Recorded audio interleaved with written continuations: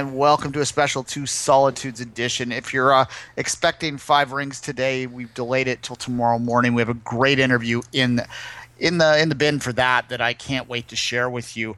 But in the meantime, let's talk a little bit about TFC, Canadian soccer, and the Toronto Argonauts of the CFL. It has been made official, Kevin. Kevin Laramie joins me in Montreal. I say that every day, Kevin, but how are you doing today?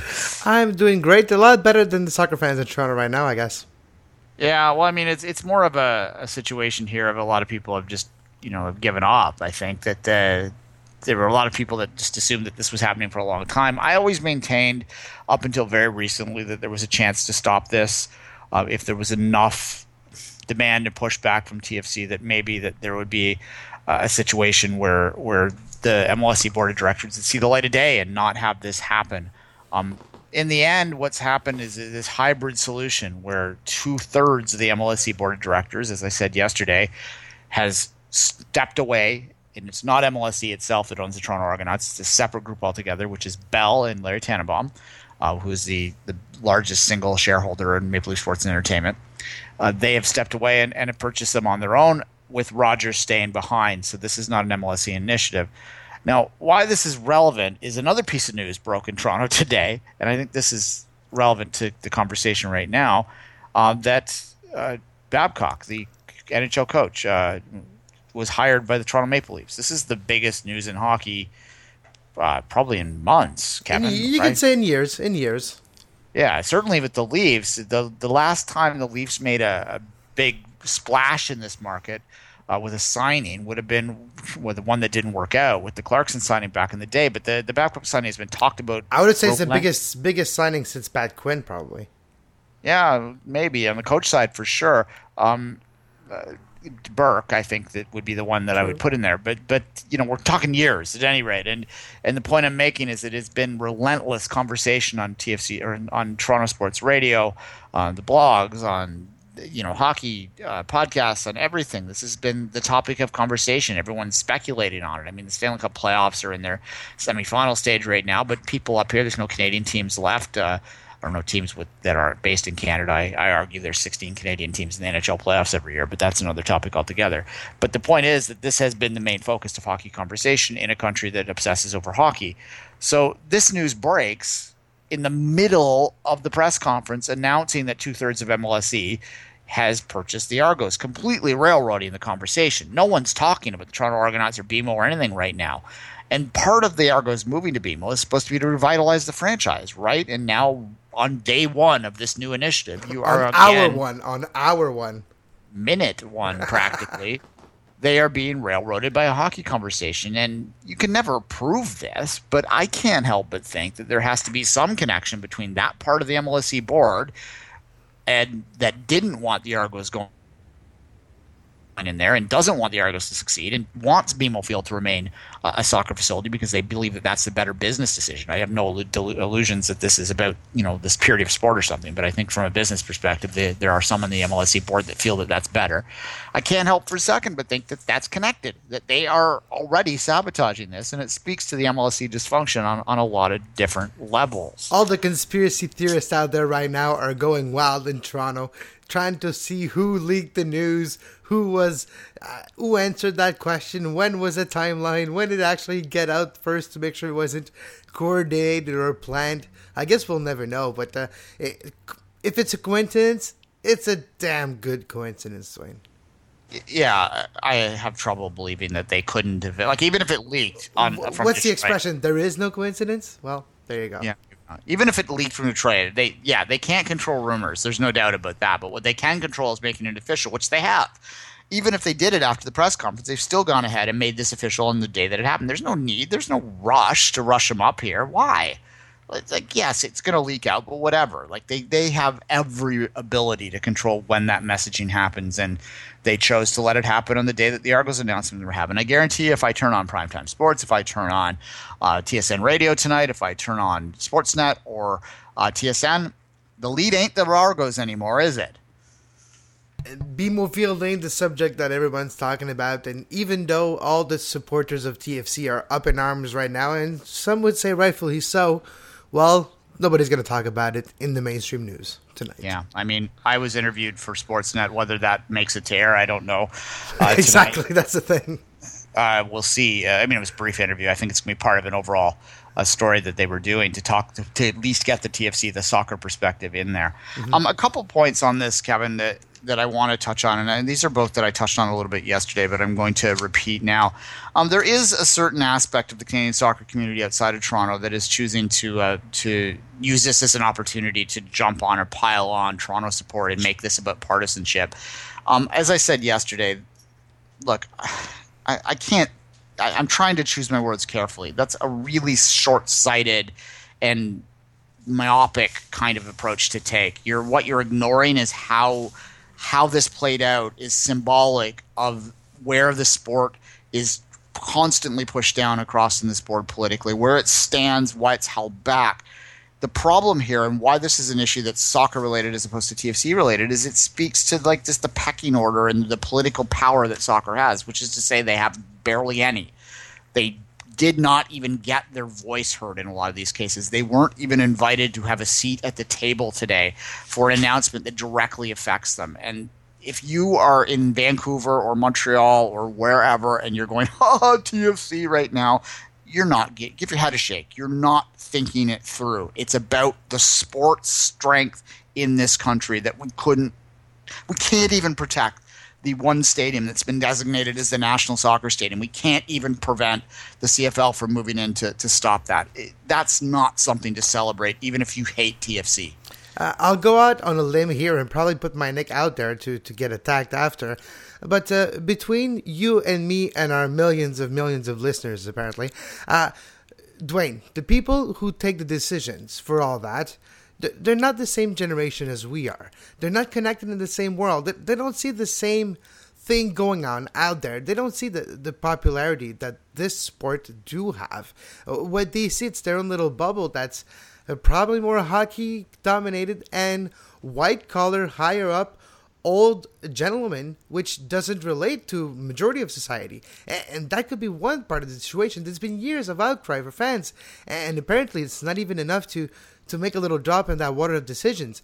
Apparently, I don't know everybody in charge, but it does seem like a out-of-touch type of decision-making process. Yeah, you said white collar. I'll drop the collar. This is talking about, right. Yeah, it's a bunch of old white guys that don't like soccer because it's boring. That's basically what I said, trying to say diplomatically, but yeah, that's what I said. Yeah, and look, I mean, I'll talk from the Argos perspective in a minute, but to keep this on soccer for now, yeah, for sure there is an element of political power and will that's getting in there. And soccer is a sport, and again, I say soccer, not TFC, because you have to make that distinction. TFC, their TV numbers are what attendance numbers are what they are. Their level of popularity in the city is what it is. But soccer is a different thing. We've seen the soccer TV numbers when we're watching the World Cup. We'll see the soccer TV numbers when we're watching the Women's World Cup this summer. That is absolutely on par with the CFL in terms of popularity, particularly in Toronto. You can argue it everywhere, which is above the other, but they're very close. So the idea that soccer doesn't somehow deserve its own stadium or that soccer should be happy for what it gets for is ridiculous, and it's not based on any sort of real demographic. We saw a study the other day that was released by the University of Lethbridge, I think did it. I think I retweeted it, where they essentially said that, I forget the exact percentage numbers, but they surveyed all of Canada to ask whether the Argos should be allowed in BMO Field, which speaks to that something ridiculous there. Could you imagine if they asked Torontonians whether, the Rough Riders should have to share their stadium with someone, how well that would go over in Saskatchewan? So I don't quite know why Saskatchewan has a say in what Toronto does with its stadium, but that's an aside. Anyway, the survey suggested that there were more Argos fans in Toronto than there were TFC fans. There might be, but I doubt that, and I doubt the demographics of that study. All of these studies, anytime you look at these numbers, they do not accurately reflect anything because they don't accurately reflect the demographics of Toronto. There are more soccer fans in the city that are underrepresented at all political levels because they're new Canadians, because they're not of the dominant old school waspy kind of political class that drives the narrative. They're not there. That is part of this story. Yeah, exactly. Yeah, that's what I thought, and that's the type of decision that it looks like, and we see those type of decision in the soccer community all across the board, all across the country. When it's talking about redoing some soccer field at a local level, trying to do local size stadium for 5,000 to 6,000 people for PLSQ size teams and stuff like that, there's always a backlash. There's always the same type of, oh, it's just soccer, it's just soccer. Take a look at the reality. That's what it is in 2015, and you'll see that soccer, it's more popular. It's more popular in its own media, in its own outlets, than some sports are in the mainstream. So I 100% agree. All right.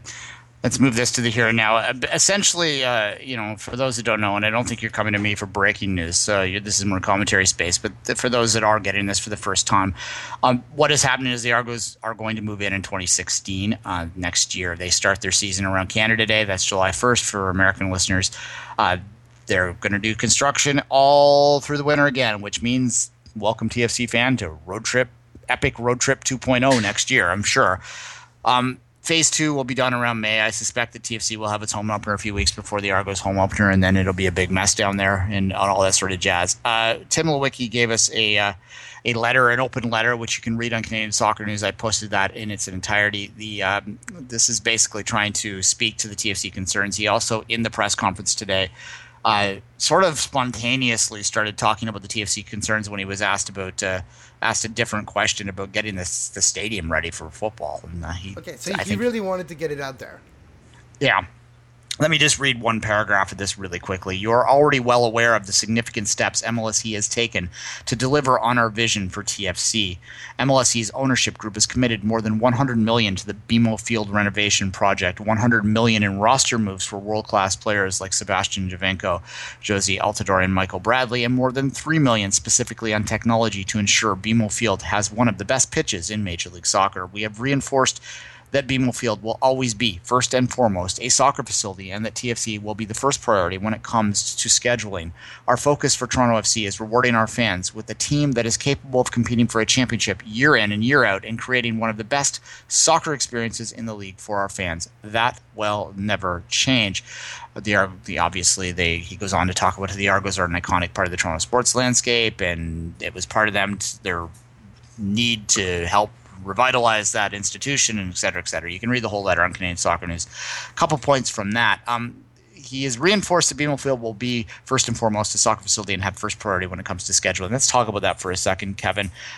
The other part of the announcement today, which they refused, they gave a non-answer when they were asked whether Toronto would host the 2016 Grey Cup. Folks, if you're a CFL fan listening to this, book your tickets to Toronto for the 2016 Grey Cup. They all but said it was happening. Okay. First and foremost priority, the Grey Cup has a set date. What happens if TFC has a playoff game that weekend? That weekend. Are they really going to bump the Grey friggin' Cup for a TFC playoff game? No, TFC will be playing at the Rogers Dome.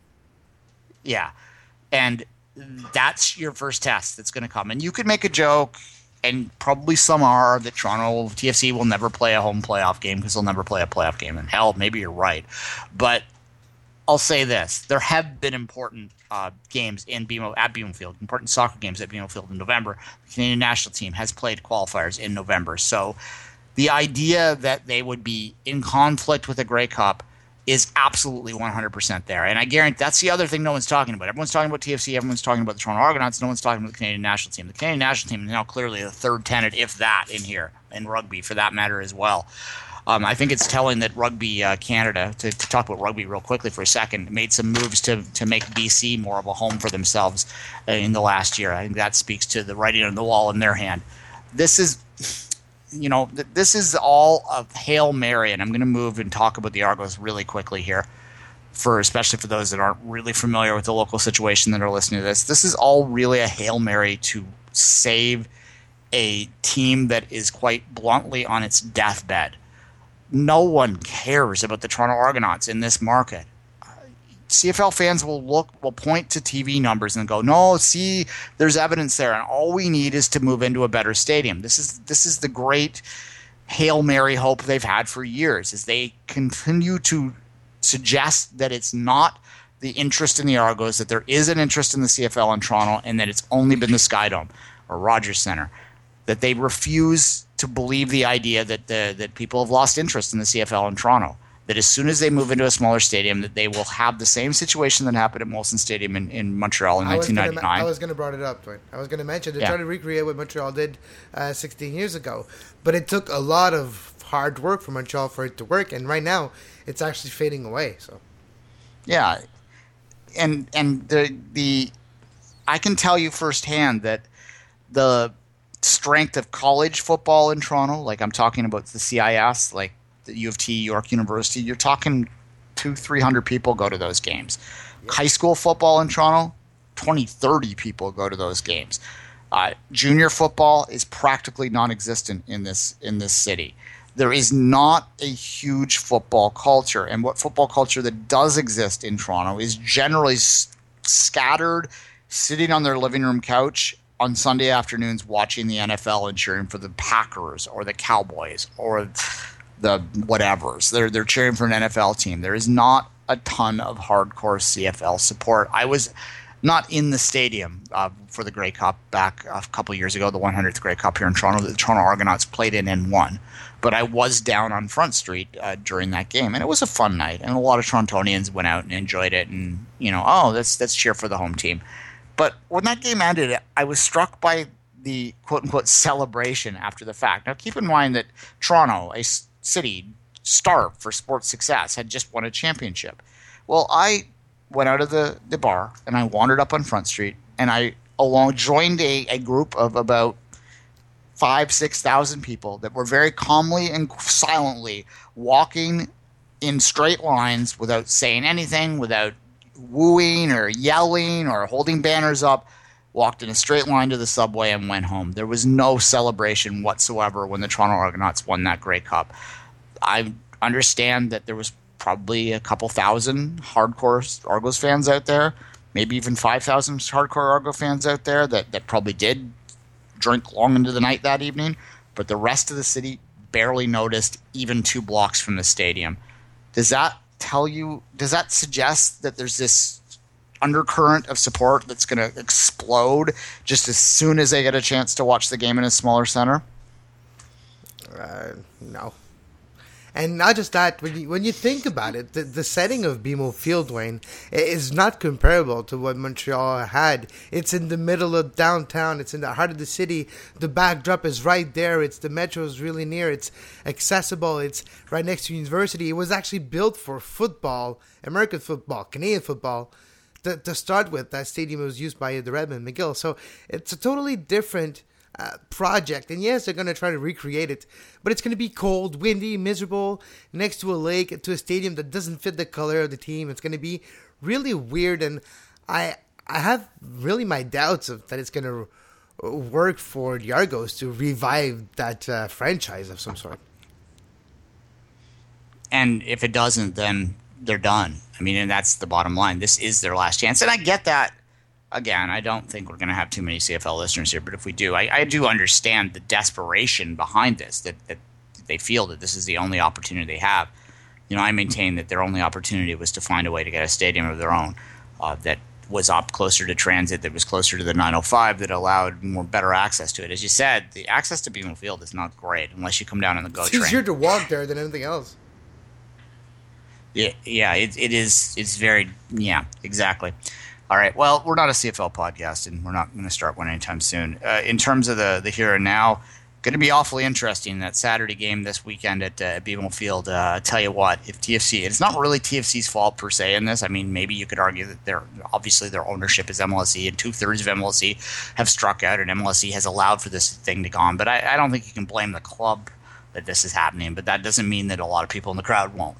If things turn ugly on Saturday, if Portland gets the win, it might not be the funnest stadium in the world to be in on Saturday, but we'll see. Yeah, like you say, it's going to be interesting. All right. This was a quick little special podcast we decided to do today. We'll be back with our regular features next week. One of the things I'm going to try and reach out, there's a Toronto Argonauts writer that writes for a blog called Argos Admirals. I've tweeted the link a couple times now. It's a really worthwhile read that talks about one possible better solution for the pitch that would see a separate playing field exist for the Toronto Argonauts that would be essentially rolled over the grass pitch with a protective layering in between. And he makes a compelling argument about how this would be workable and more workable for both the Argos and for TFC.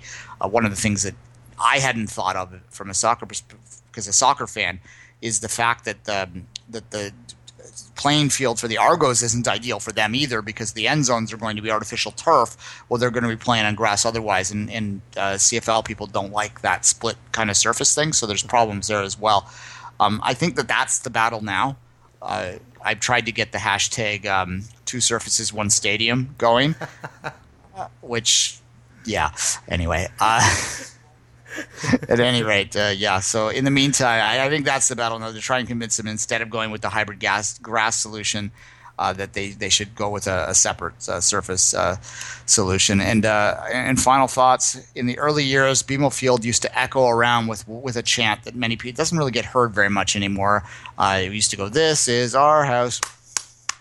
It's so much in the first year. It was so symbolic with the first year that it's actually painted on the way out to the stadium. Well, the chant next week: "This was our house. This was our house. This was